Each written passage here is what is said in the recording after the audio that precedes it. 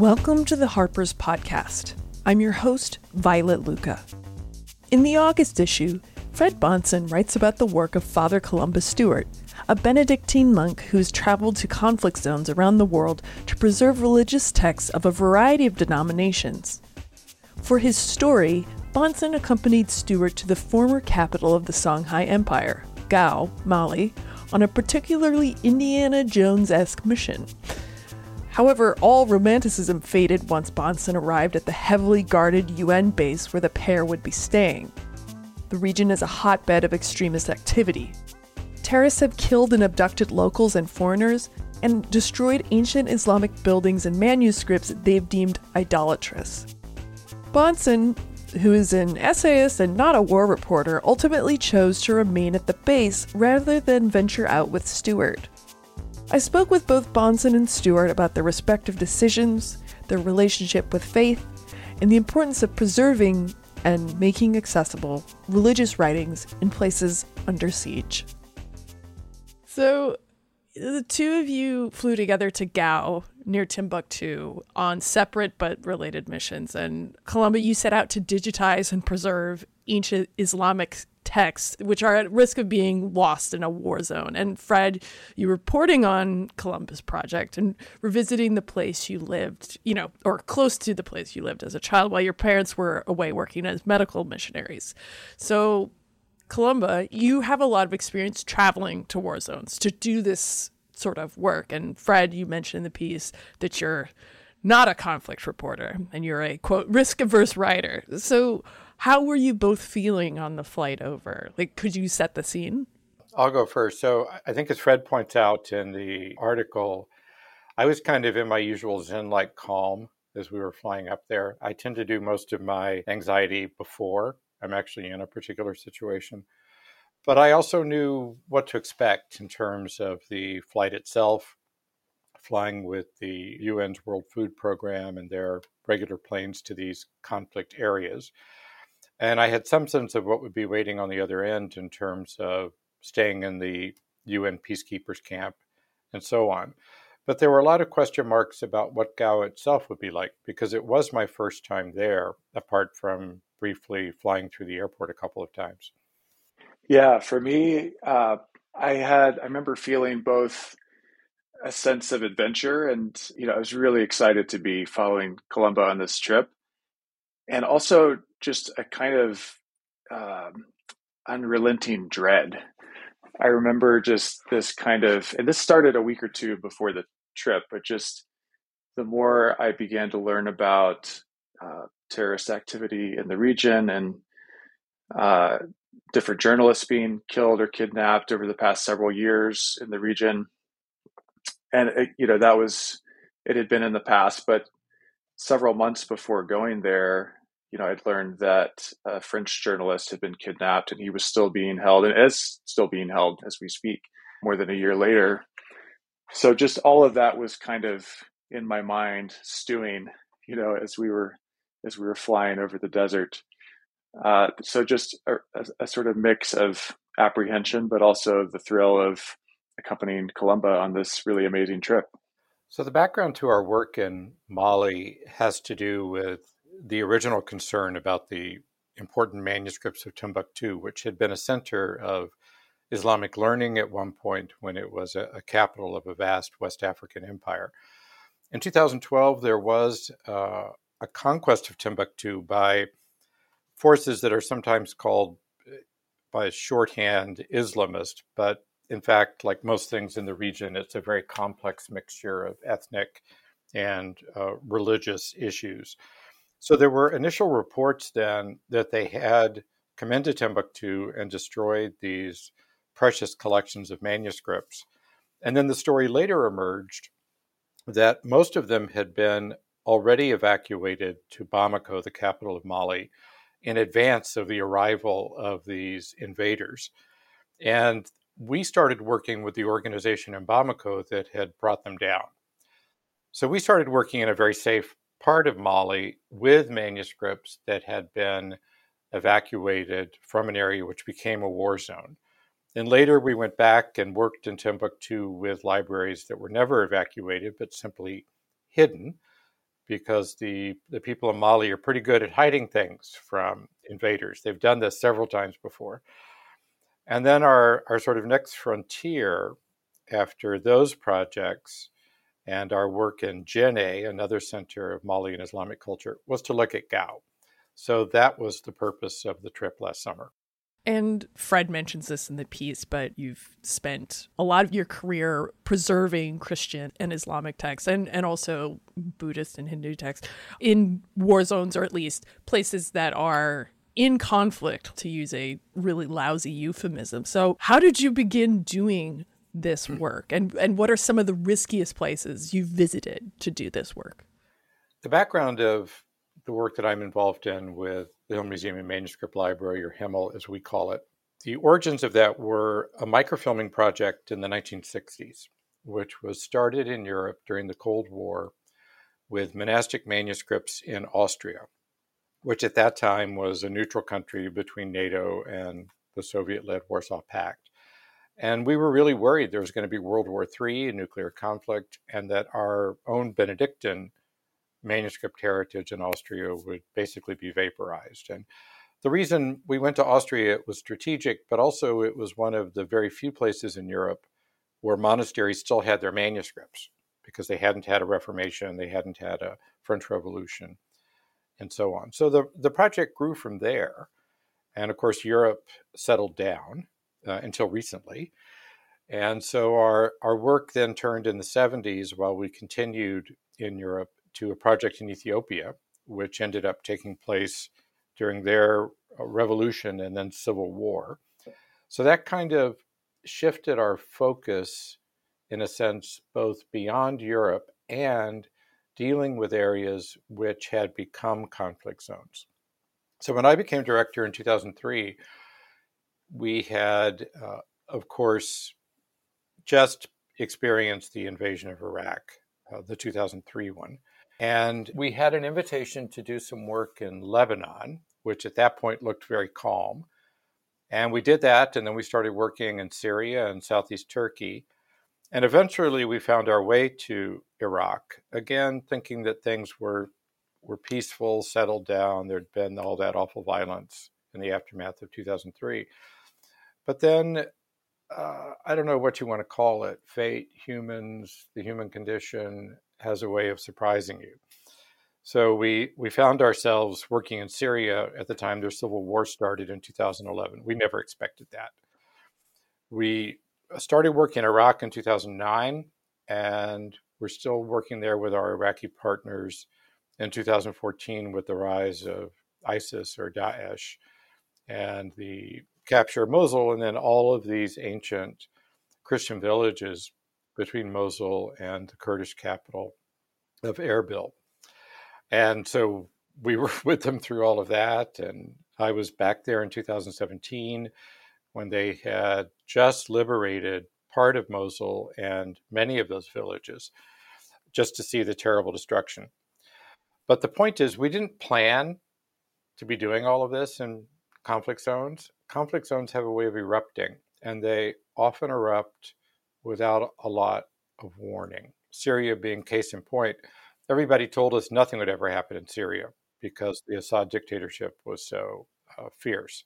Yeah, no, I remember I was working in a newsroom at the time of the Arab Spring, and it was like, oh yeah, this will settle itself. And 11 years later, it's still going on, and there's still no real solution being proffered. But I mean, would you say somewhere like Syria is, being there when things were kind of starting to kick off with the rise of ISIL, the Islamic State, was that probably like the riskiest place? I mean, again, I know you don't have to make like a top 10, but I mean, you know what I mean? Like it's so much of Fred's piece is about this feeling of danger and trying to figure out, well, what is the level of danger that I am willing to experience? I never really felt at risk moving around the Middle East. We'll start with that. Until 2017, when I went over and was with a CBS News crew for a 60 Minutes feature. And we actually went to the front line in Mosul. And so we had to have, helmets and vests and all this kind of stuff. And that was my first experience of that level of security, because previously my MO was to be very low key, travel with the local. We knew where we could go, where we couldn't, and things were fine. Occasionally I had to pretend to be somebody different than I am. At one point I had to pretend to be a French Benedictine in a village which didn't like Americans. But anyway, that was almost more fun than anything else. But that experience in May of 2017 was new.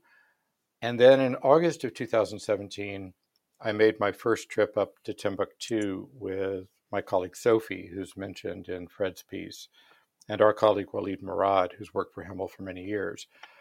And we went up to Timbuktu and had just arrived. We were having lunch at the only hotel that was still operating, because it was basically in lockdown with peacekeepers. And a firefight broke out about 150 yards from where we were, as a group of people came in from the desert to attack a UN communications post.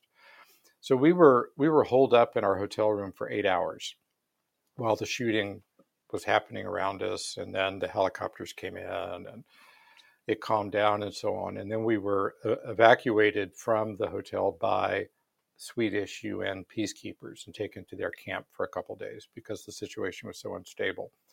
That was probably the closest I've come to real trouble, because the issue in Mali is kidnapping. And they like to grab foreigners, and then they hold them on ice for a while in the hope of getting a higher ransom.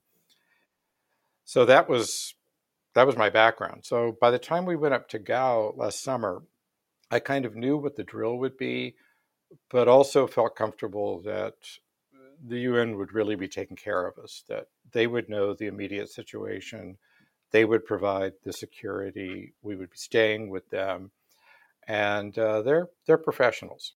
Yeah. And so, Fred, it's often said that journalists record the first drafts of history. So do you see your writing and reporting work in that way, even if it's not necessarily in a conflict zone? And I mean, again, it's hearing Columbus sort of voice such certainty in the UN protecting. It's why didn't you leave the base? Yeah. In terms of journalists recording the first draft of history, I suppose that's true. I don't see myself in such an exalted role. I use the tools and practices of journalism, and attempt to practice those tools with the utmost rigor.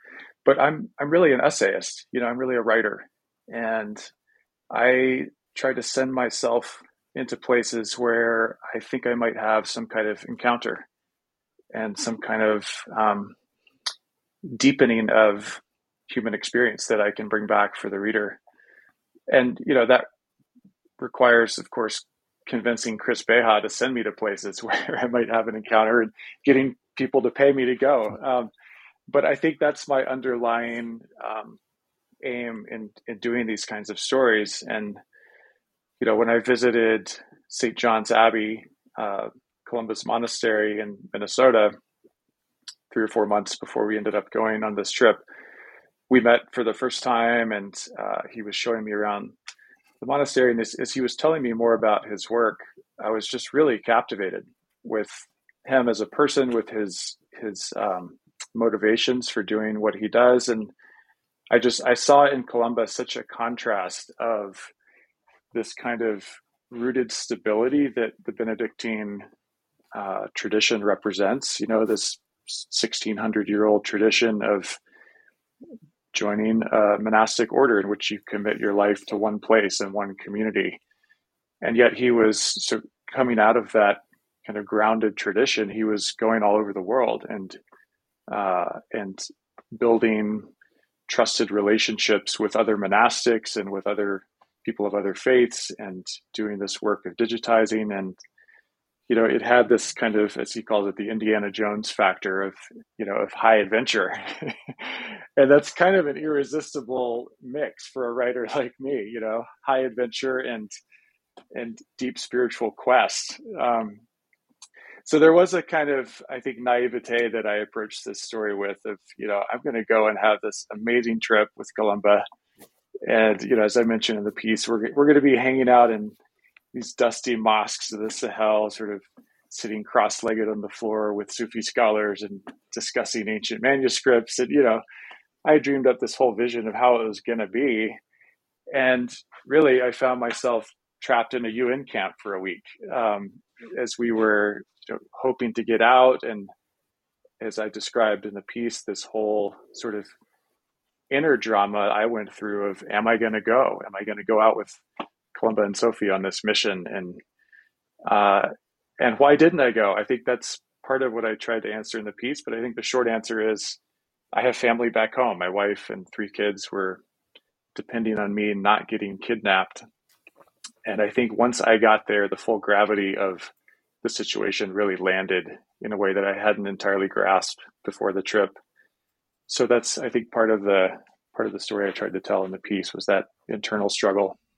Yeah, no, I mean, the part where you describe thinking about your sons in the, going forward decades without a father and like what that impact that would have on their lives is very like touching and real. I mean, it's understandable, and it's like the fear is not for yourself but for your loved ones. But do you feel like you could have that kind of idealized notion of it, not just because of it sounds like terribly romantic, but because of how the news is kind of doesn't really cover that part of the world perhaps as responsibly as it should. The fact that, there's a sort of general notion that there is something happening perhaps in that part of the world, but American media doesn't really touch it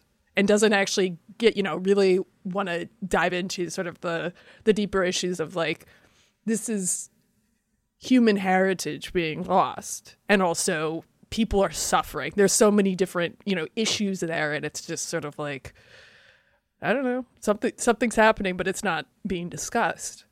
Yeah, for sure that, that region is not nearly as covered as it should be. And so many other regions in the global South like it. I think we do need a lot more stories from those places.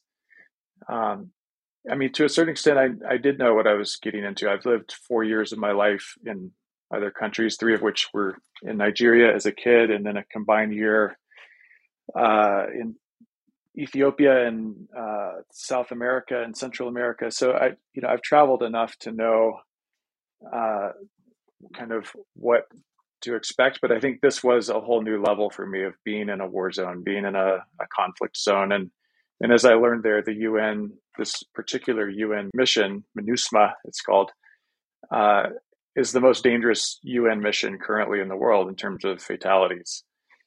So I think all of those details started to add up once I was there in a way that felt really, personally pressing. But, then again, we were in a camp with, 3,000 people in this heavily militarized camp. And as Columba said, they weren't going to send us out, into any situation in which our lives would be threatened. So it was that kind of, yes, we're protected, but I'm also really feeling the weight of this conflict that we're in the midst of.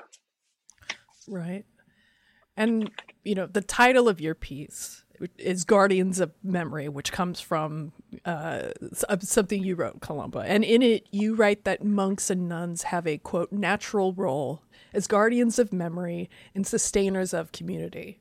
And I'd be curious to know more about these roles and, how historically have monks been guardians of memory in Christian or other faiths? I think it has a couple of elements. One of them that I was thinking about this past weekend was the fact that we tend to settle in a place and stay there for a long time. So European monasteries typically last for centuries until there's a revolution or the Reformation, but then they tend to start over again. And this is certainly true of our community here, which I can illustrate with just a kind of fun little story. We have a beautiful lake. Fred has seen it. And on the lake, there's an old stone sort of bathhouse that was built in 1922 by a class of monastic novices. This year is the centenary, so on Saturday afternoon we had a little celebration, those of us who love the lake, down there, and we did a little sort of rededication, and the abbot prayed over it and this kind of thing. But I was reminded as I looked at the stone above the door that said 1922, that when I was a young monk, one of our monks who spent many years as a chaplain at a monastery of women came back to the monastery and pointed at the building and said, "I helped build that." He had been in that novitiate class of 1922. As I got to know him, I discovered that as a student here, he had pushed the wheelchair of the last surviving founder of our monastery from 1856. So the point being that my little monastic lifetime, I've been here 42 years, I knew somebody who had been one of the first monks to arrive in Minnesota in 1856. And we're young. We're still kind of getting going here after that seemingly long span of almost 170 years.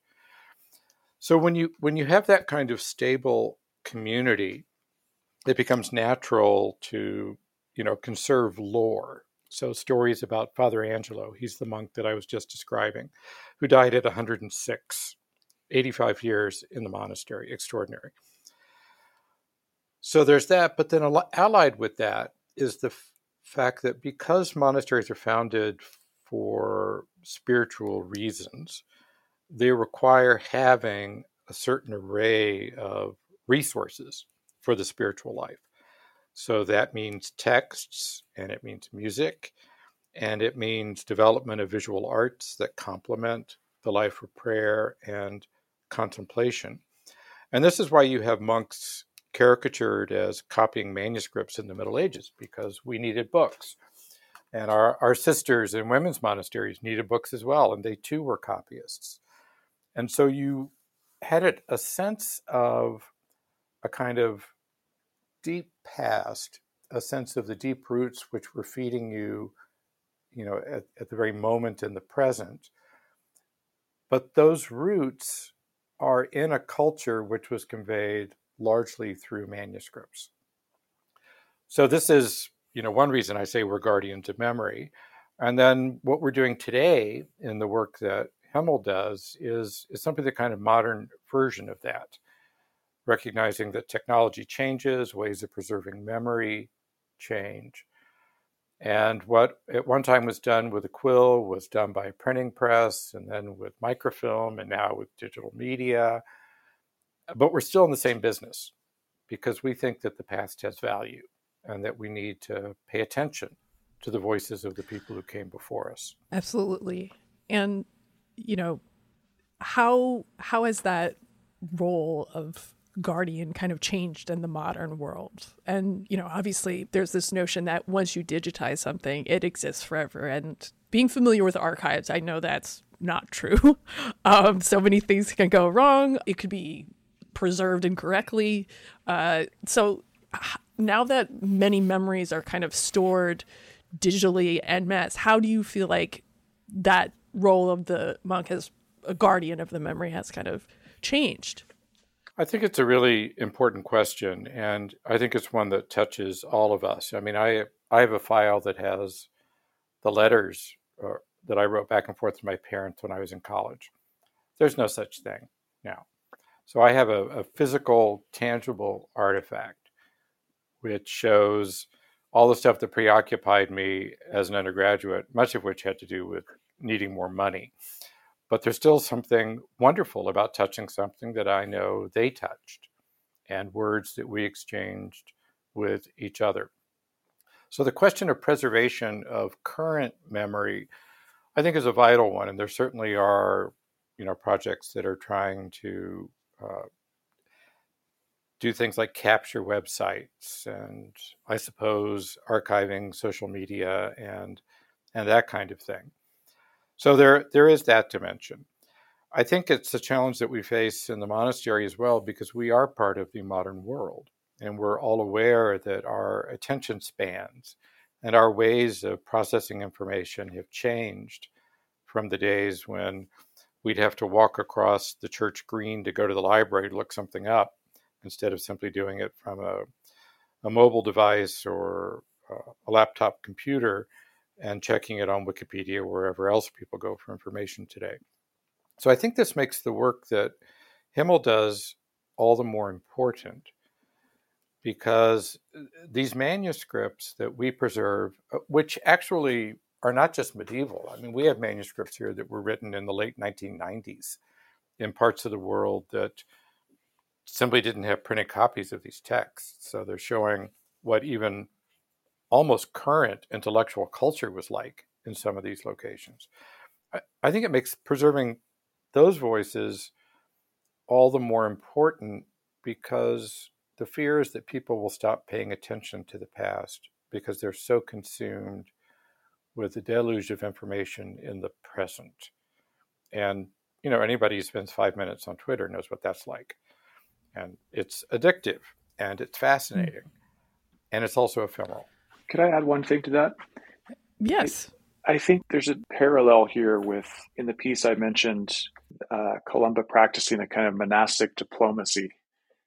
And I think because he's representing this tradition that is seen as a guardian of memory, as a preserver of cultural and religious texts as part of their ethos, I think that presents a unique opportunity that's allowed him to do this work and to get into so many places that a sort of diplomat or someone working for a business or any other kind of representative of a human community would not be able to do.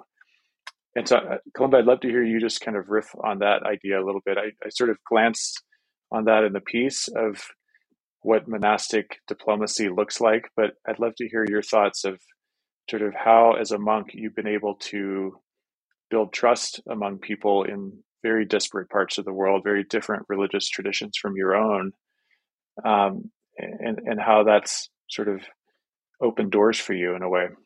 Well, imagine, if you will, an American guy knocking on the door of a monastery or a mosque somewhere in the Middle East or in Africa and saying, "Hey, you have any manuscripts here? I'd love to have a look, and maybe I'll take some pictures of them. Is that cool?"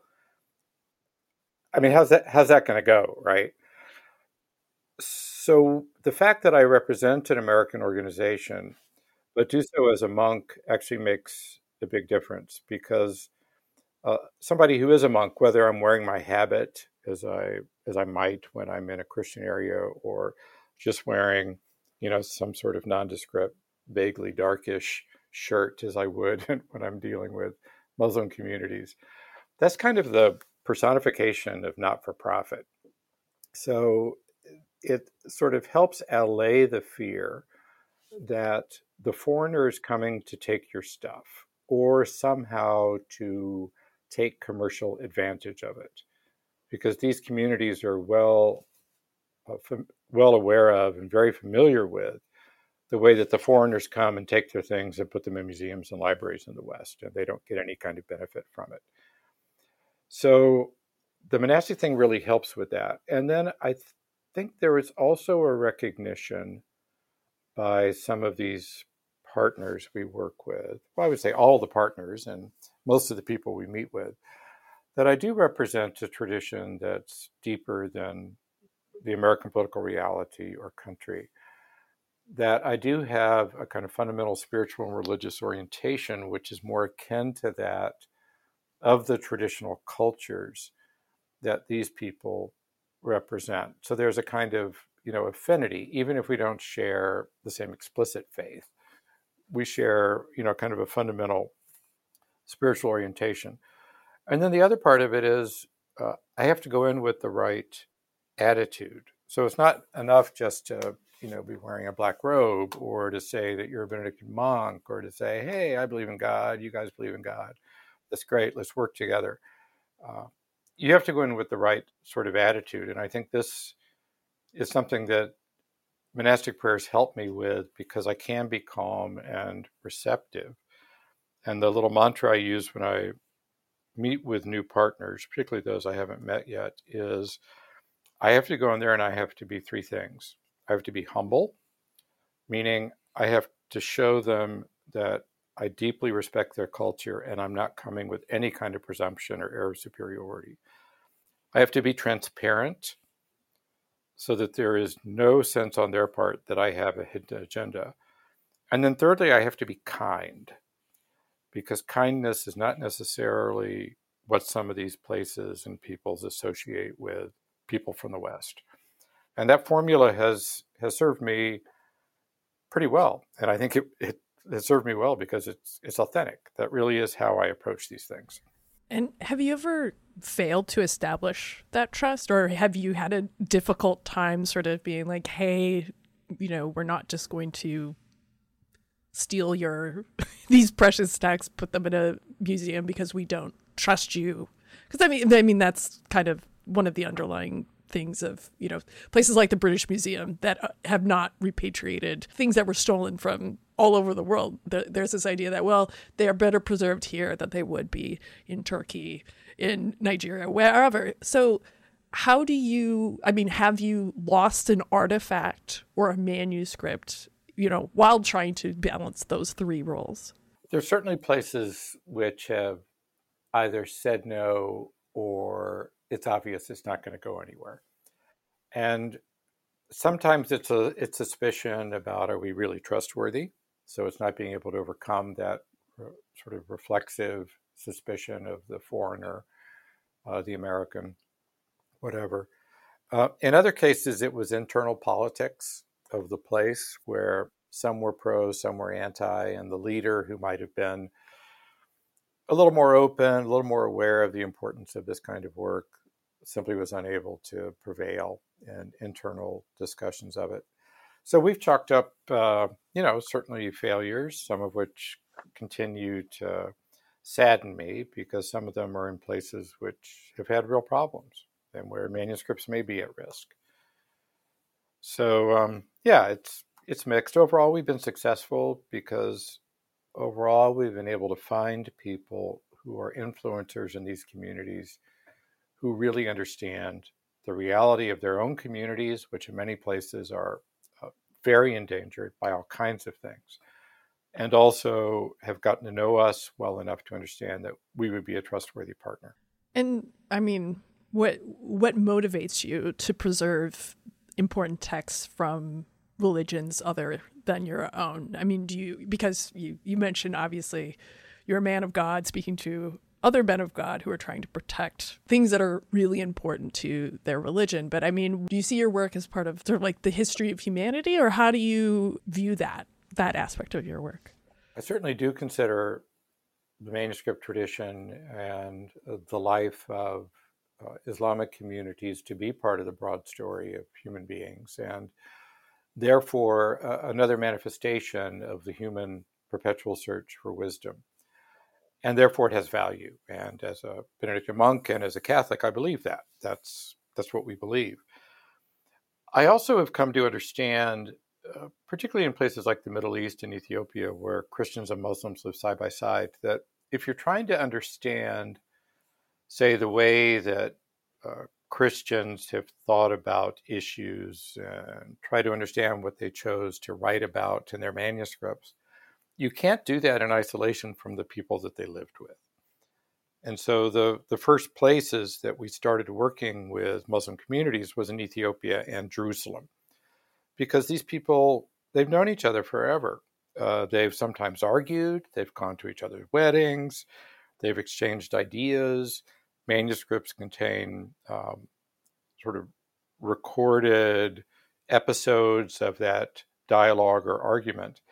And so how can you claim to be preserving the intellectual culture of a place without trying to do it in the fullest manner possible, which means everybody's voice, whether it's Christian or not? And then the work in Mali, which is a Muslim country, there's some Catholics there, but not very many, a handful of other Christians. Why would we work there? I think it's that broader human understanding of the search for wisdom and the awareness that even out there in West Africa, we have found texts and stories which originate in Middle Eastern Christian texts. which have gone back and forth, and they've been Islamicized, and in some cases Christians baptized, a story which has an origin in, some kind of Islamic tradition. And tracking that kind of long distance exchange, as well as the reality of multi-religious communities that live in the same place together, is really fascinating. And what's that going to tell us about the pre-modern world? What's that going to tell us about intellectual exchange and a far richer and more complex understanding of what these communities actually were? So that's why. And Fred, you're not a monk, but you're a Christian writer. Getting back to this question of ephemerality and sort of capturing the reality of life in a particular time. You've written about food and faith, and you say you feel like more of an essayist than a journalist. But the struggle that you undergo in this piece, weighing sort of like rethinking your own relationship to religion. How do you feel like that reflects perhaps something about our own time, or do you feel like something broader? Well, in terms of their storytelling, there's a line that I love by the writer Barry Lopez, who was a mentor of mine and a writer who I read for years and years and finally got to meet in the last couple of years of his life. And Barry had a line in one of his stories, something to the effect of, sometimes a person needs a story more than food to stay alive. And I think stories are how we care for each other. That's part of this is part of the cultural memory, is passing down stories. And I think the story I'd inherited of Christianity in the West and the Christianity I grew up with, a kind of sort of broad amalgamation of Protestantism. I'd sort of sampled all the offerings from the Protestant smorgasbord growing up and found it wanting. And found it to be, as I described in the piece, a tepid bathwater of American Christianity. And I did. Yeah, that was brutal. I love that. my piece that I did for Harper's before this one was even more accosting of American Protestantism. Yeah, and I think it's kind of a lover's quarrel too. It's like I consider myself a Christian, and so I feel fully free to criticize that which I love. But I found that the faith that I grew up with was pretty tepid. It was pretty lacking in any kind of demands on me, other than a kind of assent to a set of moral codes or assent to a set of beliefs. And as I say in the piece, real religious belief is not just a mental cognitive assent, it's a way of life. And I think that's one of the things that has long attracted me to Christian monasticism, is the rigor and the practice and the discipline of it. And I think that's part of what I wanted to experience, following Columba, was sort of seeing his own practices and how he lives those out in his work away from the monastery. And, in our movement through Mali, I would sometimes look across the deck in the morning on, especially in our hotel and along the Niger River in Bamako, and I would see him praying and having his morning practice. And I think that kind of that daily discipline is something that has become really important to me in my own life, and I see my own faith much less as much less as a set of beliefs and more as a way of life that I'm trying to live, and mostly failing at, but still trying. And there's, a wonderful line in Christian monasticism of something like, a monk's work is falling and getting up again, falling and getting up again, falling and getting up again. So there's just the lifelong process of salvation, I think, is that understanding of the faith is really attractive to me. Absolutely. And Fred, you write that, the first word in the rule of Saint Benedict is delivered with the command "Absculta," which means listen. And Columba, you said in a recent lecture that the discipline of listening is now an endangered art. And it would be interesting to hear you elaborate on that. Like what is putting that in danger, and how does that listening, the disappearance of listening, endanger or make more urgent or preservation work? Listening takes time. And it also takes effort.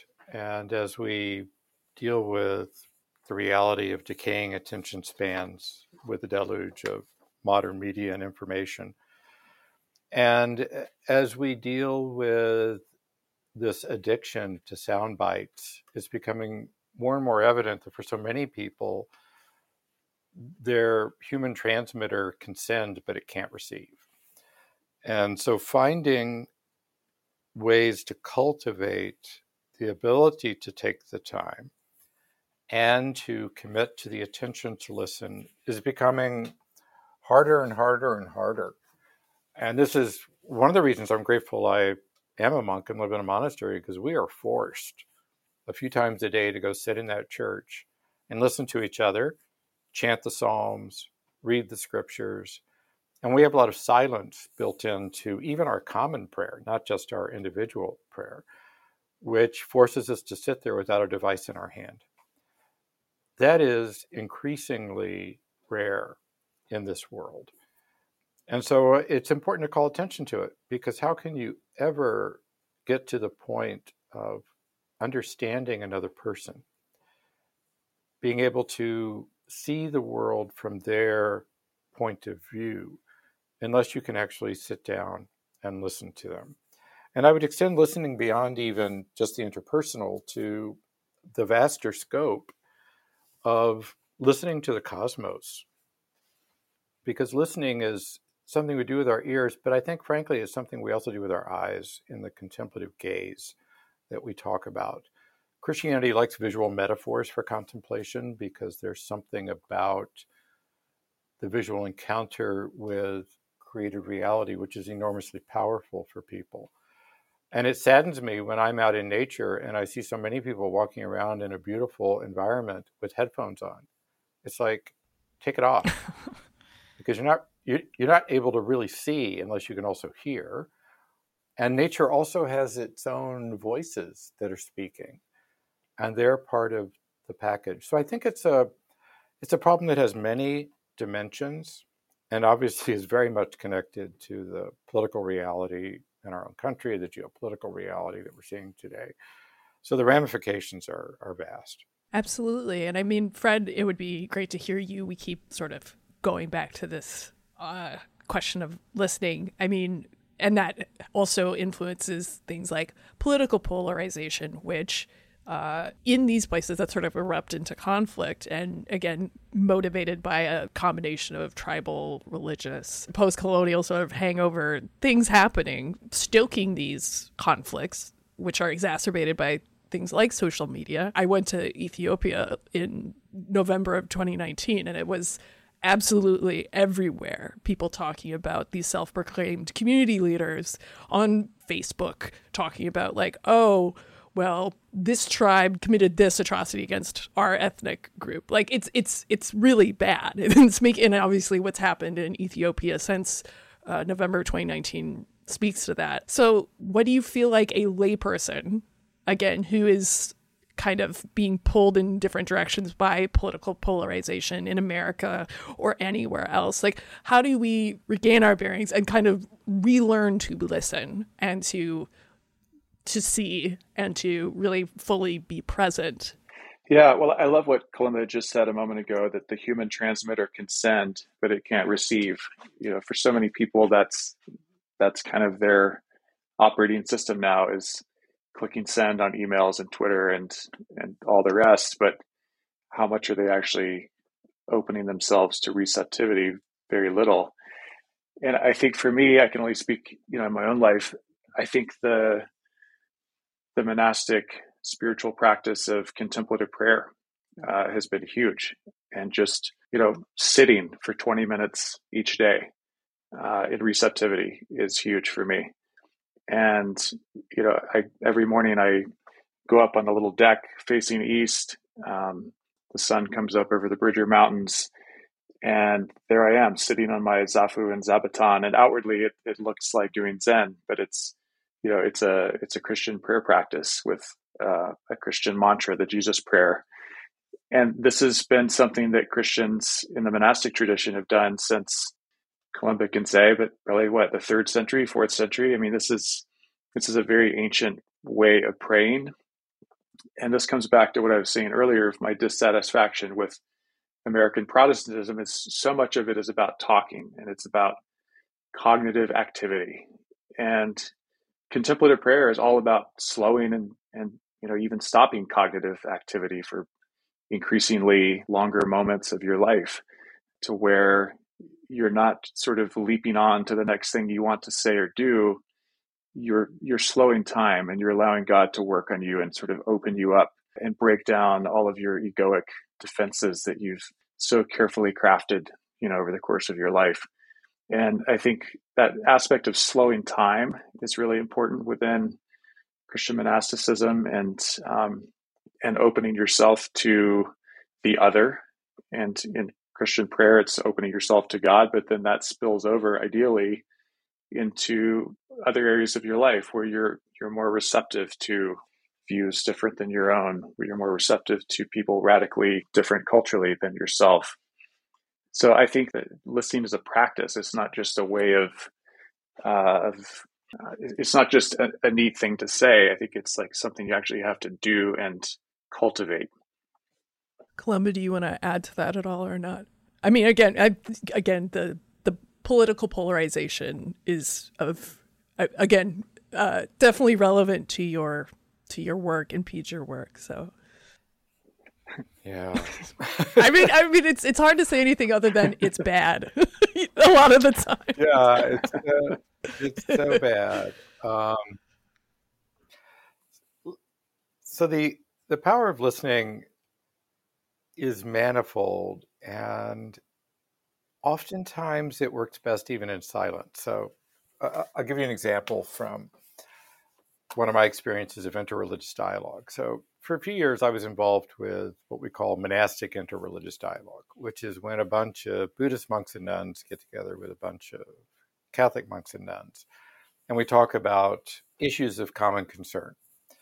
But because monks and nuns pray, we have the challenge of, well, how are we going to pray together? Because we have such radically different understandings of God, no God, meditation, and so on. So what we would do is we would just sit in silence for 30 minutes, sometimes 60 minutes, in dead silence with each other. It's extraordinary what happens in terms of building a relationship with somebody without saying a word, without even looking at them, by sharing the common silence. So I think part of our political polarization today is the fact that there aren't opportunities to build relationships that don't tip over immediately into confrontation and disagreement. So what's the neutral space? Because anything today, it seems, can become politicized and therefore polarized. So as a society, finding forms of encounter and engagement that foster listening is not an easy thing to imagine. And I don't have a simple recipe for it, except to suggest that everybody go off to monasteries and do a retreat. That's unlikely to happen. So we're going to need more monasteries. Yeah, we always need more monasteries. Yeah. I mean, and Could I riff on that? Please go ahead. I was thinking of a line from the great civil rights leader and contemplative theologian Howard Thurman, who said, "We do not yet know each other because we have not yet been silent together." And I love that idea that we can't really know each other until we've been in silence together. And hearing Columba describe that scene of interreligious dialogue, I think is beautiful. And I do think we need more times of communal silence, because it does tend to break down your outer defenses that we've so carefully crafted. How we go about doing that, I don't know. Could you guys work on that, Violet? Could you sort of come up with some brilliant plan over there at Harper's? All right. Well, I'm putting it on my to-do list. I'll send out a all staff email after There's a lot after of we smart get people off. at Harper's. I think you guys can figure it out. Yes, just us. No other news magazine, no other news outlet. It'll be just us.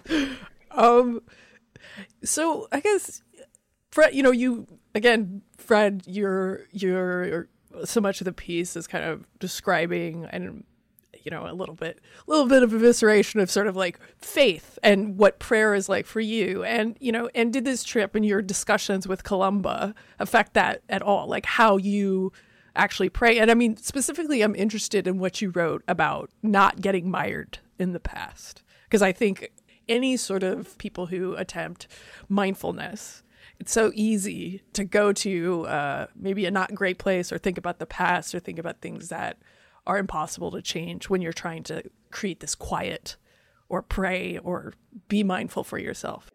Well, as I described in the piece, I went on a sort of journey in memory. As Columba was out having his high adventure in Gao, I was sort of mulling on my Nigerian childhood as a missionary kid.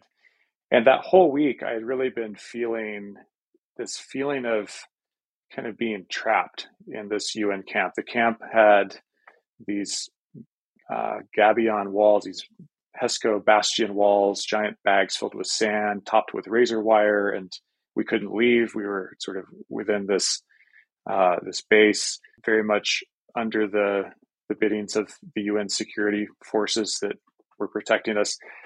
And it reminded me so much of what I experienced as a kid in Nigeria. And so, as I described in the piece, I spent 3 years from age 10 to 12 in a missionary compound in Jos, a good ways south of where we were in Gao in Mali. And I lived essentially within a walled compound. It was an adobe walled fortress with broken glass shards embedded on the top.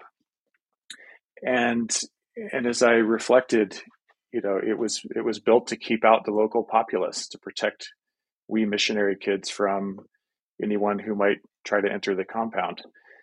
And it occurred to me that as I said in an earlier draft of the piece, the missing piece of my West African childhood was West Africa. And I lived out most of those 3 years within this little walled compound and was bused to our school a mile away, which was another walled compound. And very little of my experience was out sort of mingling with Nigerian kids my age. It was this kind of sequestered life. And I think that early on inculcated a kind of predisposition toward interior prayer, toward artistic life, sort of the inner life, because I was so kind of sequestered. But I think as I reflected in the piece, it's taken me a good bit of therapy and prayer practice to really overcome those memories from my childhood, those memories of abandonment and sort of living out this life that I didn't choose for myself, but was chosen for me. And I quoted this guy, Evagrius, in the piece, who was one of the early progenitors of contemplative prayer and Christian monasticism. And Evagrius talks a lot about not hanging on to certain memories, which can kind of become these little brain worms. That was the early monastic term he used, brainworm. No, I'm totally kidding. I was like, wait. No, and then someone, the person who said it on Twitter actually read that, and they were like, "Oh yeah, good just metaphor." Kind of inventing history here as we speak. That's what we journalists do. We write the first draft of history. No, that's right. No, he talked about. I don't have it right at hand, but just the idea of not sort of dwelling on painful memories lest they become obstacles to prayer. And I think, as I wrote in the piece, that I realized I'd been hanging on to these, kind of nursing these wounds, nursing these painful memories against the Calvinists who were holding me captive in that missionary compound, and against my own parents who were off doing the Lord's work as I was trapped in this missionary kid's life. So I think, the contemplative prayer, just to summarize or to end this little diatribe, it's like contemplative prayer is all about release. It's about letting go. It's about allowing God to do that work within you rather than fortifying your own little inner fortresses against the mean old world out there. And I think that was part of what I experienced on this trip, was the sort of cracking of my own internal walls, and being more vulnerable, being more receptive. And it was, in that way, it was a gift. Yeah, I mean, if I were a psychoanalyst, I would say that your lived experience, your childhood, is actually a very powerful metaphor for modern life, but also for exactly what you just said. This feeling helpless, being confined, literally the outside world cannot get in, and sort of trying to find a way out of that, and trying to find a way to think and sort of process the world without that that barrier. Obviously, we've been talking about spiritual matters, but think of material things for a second. Just so many people through technology, through economic conditions, through the pandemic, it seems like we've all kind of experienced a version of that. Though, again, I'm not going to try and discount your experience to say it's the exact same thing, but No, I think you're exactly right. We've all come through a kind of period of isolation and entrapment. And I think that was very much top of mind as I wrote, even though I didn't sort of name the pandemic directly. I'm glad you picked up on that, because I think we've all been grappling with being trapped these past couple of years, and how do we deal with that? How do we face that? do we want to talk a little bit about digital technology, or should we leave it? I think the fun thing to note is that Benedictines have always been early adopters of technology. And I think this is a surprise to a lot of people that, clocks in the Middle Ages, hey, we have a clock. We don't have to have somebody stay up all night until it's time to ring the bell to wake everybody else up. Or printing press, like, hey, you mean we can make like 500 of these all at once instead of writing them out by hand? And so the microfilm stuff that we did in the 60s was the same deal. Here's this modern, as it was then, way of preserving ancient manuscripts. And the move to the digital has been the same for us.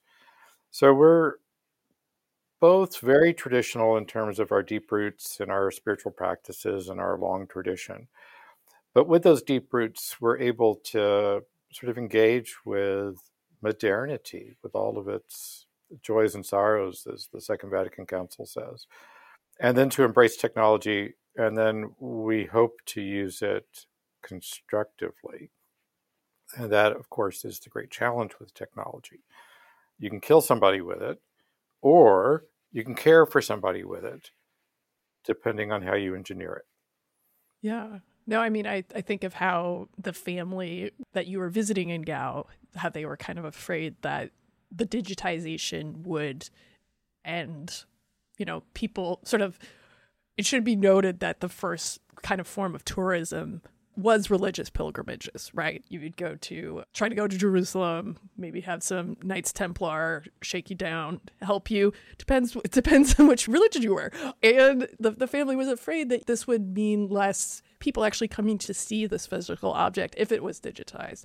And part of your struggle was kind of convincing them that that's not necessarily going to happen. And that this, and you can be involved in this documentation, and you can participate in it and, help make it more accessible for everyone. And like, that's such a enormous task. And I mean, do you feel like the texts that you have digitized, like, do they end up on more sort of like publicly available things, or do they go to libraries, or is it sort of a case by case thing? Because it's, obviously the internet, it's endless, it's boundless. But where do most of these texts that you rescue end up? So we're very careful about how we use the images that our projects capture. So the people who own the manuscripts, or people they trust, they're the ones who take the pictures. They allow us to put them online on our platform with good, solid cataloging and clear description of who owns it and where it is and all of that kind of thing. And so that's part of establishing the trust with the partners, is that they trust us to use the images appropriately. But the other part of it is we promise them that no matter what happens to the original manuscript, which we hope will survive forever, of course, that the images will be curated and archived over the long term. And as a sort of self-sustaining organization, which has at least enough endowment to keep the lights on, if not enough endowment to do all the stuff that we do, we really can make that commitment to them. So it's the sort of Benedictine version of that seed bank in Norway, where you sort of stash copies of this stuff and you make sure it's going to be there when we need it over the long haul. And then meanwhile, we're sharing it online. So it's a great mix of the traditional Benedictine archival impulse and leveraging modern technology for good. And what we find with digital images, and we put them online in our reading room, and hope people will check that out because we have lots of cool stuff on there, is that it doesn't make people less inclined to try to spend time with the actual manuscript. It makes them more excited to do so. So it's not a replacement, it's a complement to the original. Now, the reality, of course, is nobody's going to be going to Gao or Timbuktu for the foreseeable future. So the only way to even learn about these cultures and to learn about what they thought was important to write in their manuscripts is to look at the stuff online. And we have discovered in our work that many of the users of our website are people who are in those places. So they're in Bamako, or they're in Addis Ababa, or they're in the West Bank in Palestine. And they used to go to a library in the old city of Jerusalem. They're not allowed to go to anymore because of the separation barrier. So how did they look at the manuscript that's, say, a mile from them physically that they can never get to? They look at it on our website. So this is a really sort of, amazing array of things that are coming out of this simple phenomenon of making the material available. And we hope that it'll also help change people's perspective on these cultures and realize what a lively intellectual culture there was in these places that they had no idea had such a rich literary life. But that's going to be long-term fruit. We're doing our work now in the hope that it really will start to have an impact over the long haul. Could I add to that? So polite of you to always ask. One question. Please. One question that I think may come up in the minds of some readers, and I think I addressed this in the piece, but I just want to make sure this comes through, is this is not cultural appropriation, and this was a question I was asked. I was at a writing conference last week in Asheville. I was teaching creative nonfiction, and I gave a short reading from this piece and was talking about kind of literary journalism and doing my shtick, and a question came up. Well, what about cultural appropriation? Isn't this kind of borderline? And I was just like, no. And I think this was one thing that really impressed me early on as I was kind of interviewing Columba, and then this really came through on our trip. He spends, I think, a lot of time developing those relationships of trust with partners on the ground, and making sure this is something people actually want rather than something that's being somehow foisted on them. And I think that's the transparency part of Hemmel's work, is really making sure that the people who own these manuscripts want to have them digitized. It's not something that is kind of a parachute operation, coming in to take some images. It's work that's done by people there on the ground, and Hemmel raises the funds to fund local people to digitize the work so that the manuscripts are not taken out of the country. So I think that's a really important piece to emphasize. Anything you want to add on that, Columba? Just in terms of charges, people charging you with cultural appropriation. Yeah, I think that says it well. The key point is the manuscripts stay with the communities that have treasured them for centuries and often sacrificed and suffered to keep them safe. And what we do with them is not try to make their story somehow our story or read ourselves into the manuscripts. Our goal is simply to present what's in them. So in our social media, for example, in our publications, lifting up the stories that are found in them so that a broader audience can hear these people speaking in their own voice. And those are voices that are often not heard in the West. And the fact that so many of the people who use our online reading room are from those cultures says that we are helping them do things that, for whatever reasons, economic, political, you name it, they can't do right now. But we're doing it as something that they can use and people in the West can use, I think is modeling a particular approach to cultural heritage protection and preservation. And the key point is there is now insurance should something happen to the manuscript itself, which we pray God will never happen. But sadly, sometimes it does.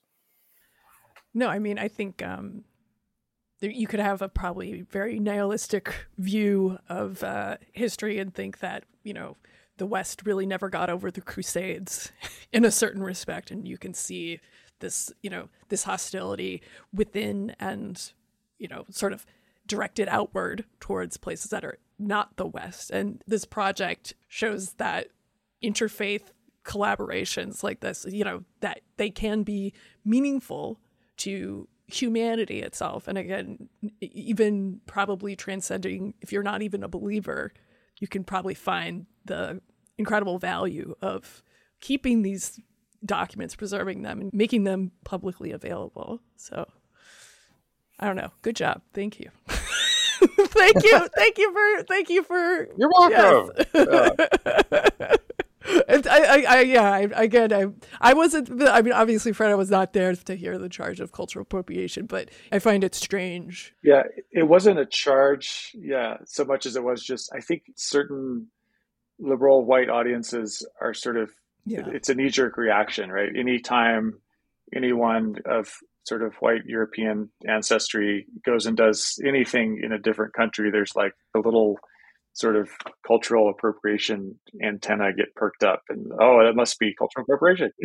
Well, again, not a wrong impulse. Yeah, I mean, there's plenty of reason to think that, right? There's a long sordid history of that very thing. It's just that I think what Columba and Himmel are doing, it's very much a service, and it's in service of this larger vision. And it was so beautiful to hear that a lot of the readers of the online documents are from the countries where the manuscript came from. I think that's a really telling detail right there. Thank you both so much. This was really wonderful. Yeah, thank you, Violet. It's been great to talk with both of you. You've been listening to the Harper's Magazine podcast, produced by Violet Lucca and Madeline Crum, with production assistance by Ian Montagani. The music is Cut and Shoot by Febrifuge. Harper's Magazine is the oldest general interest monthly in America, exploring the issues that drive our national conversation through long-form narrative journalism and essays. To get 12 issues for $21.97, visit harpers.org/save.